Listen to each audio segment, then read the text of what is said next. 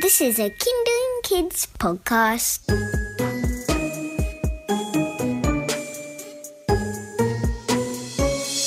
We're the Fact Detectives, and we love investigating cool facts about cool stuff. And to help us, we chat with some very smart grown-ups who know all the cool facts about everything. Hey Annika, What, Dex? you know how we eat seaweed at the sushi place? Yeah? And then there's the seaweed you find on the beach? Do you reckon we can eat that too? Ew. Wouldn't that be gross? Hey there, Fact Detectives. Hi, Matt. I think I can help you with that one, Dexter. Shall I fill you in on some super seaweed facts?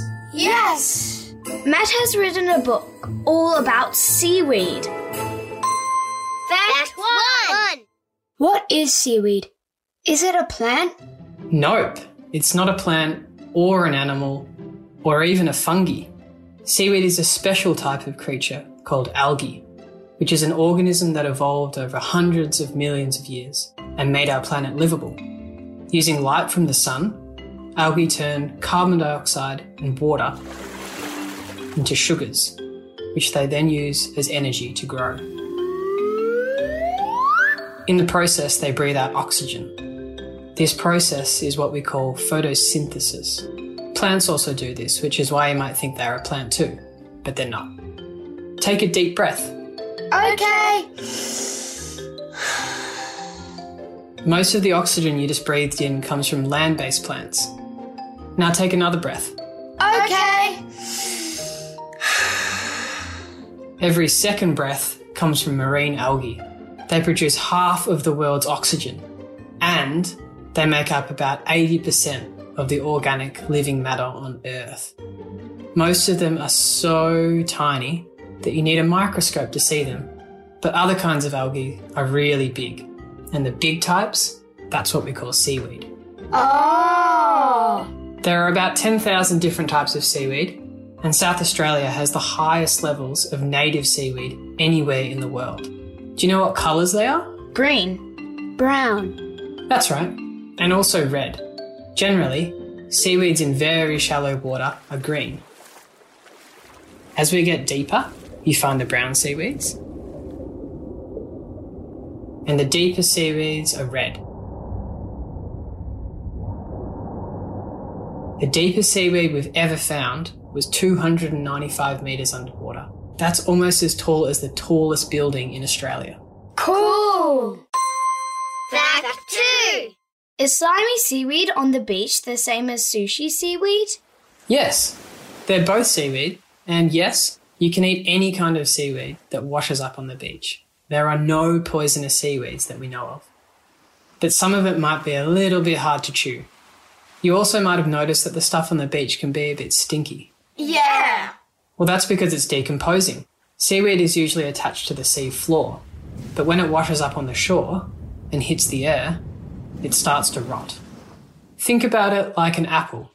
When an apple is on the tree, it's fresh and alive. But an apple in the compost bin gets mushy and smelly. Oh. What about sushi seaweed?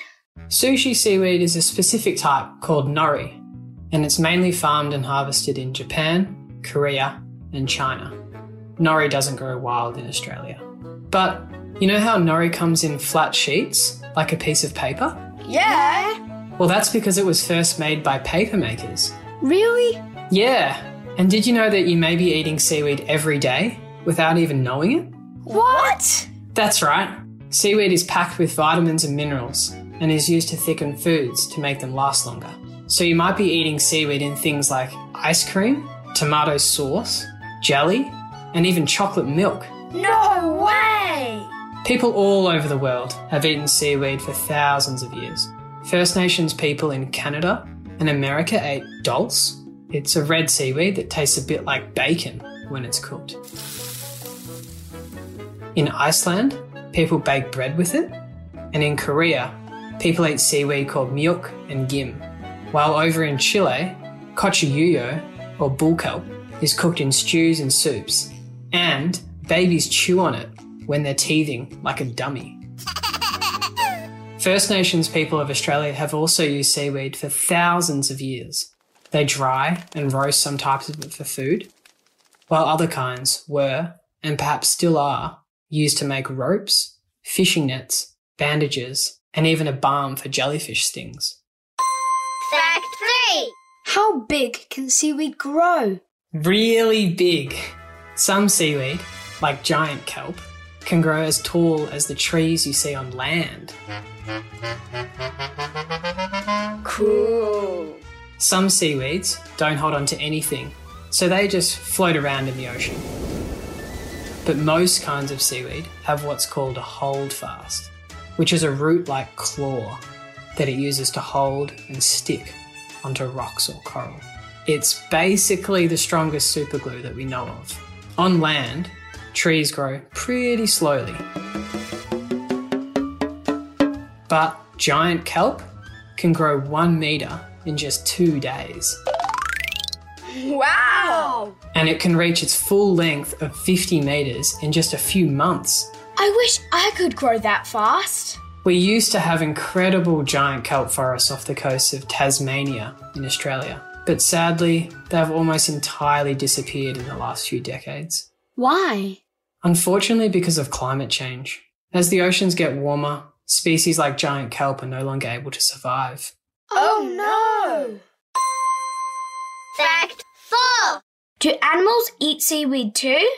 Some do, but kelp forests are also where many marine animals live. They're like underwater cities, providing houses and playgrounds for different kinds of animals. Some even live inside the seaweed. Sea otters, in particular, love kelp. When they go hunting for food, they wrap their babies up in it so they don't float away. And when a storm comes, sea otters hang out together and hold onto the kelp for safety. Aww, cute. The sea otters also help the kelp too. Do you know how? No. Well, sea urchins love to eat the holdfasts of the kelp, which isn't great for the kelp. But guess what? The sea otters love eating sea urchins.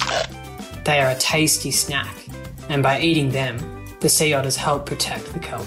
If they didn't eat them, the sea urchins could wipe out the kelp completely. Wow. Fact 5. Can seaweed really save the world? It just might. Have you heard of the gas methane? Yeah. It's a harmful gas that contributes to global warming. Doesn't that have something to do with farts?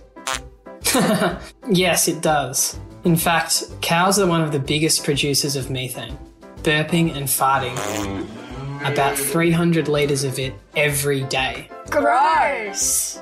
But scientists in Australia have discovered a pretty cool trick.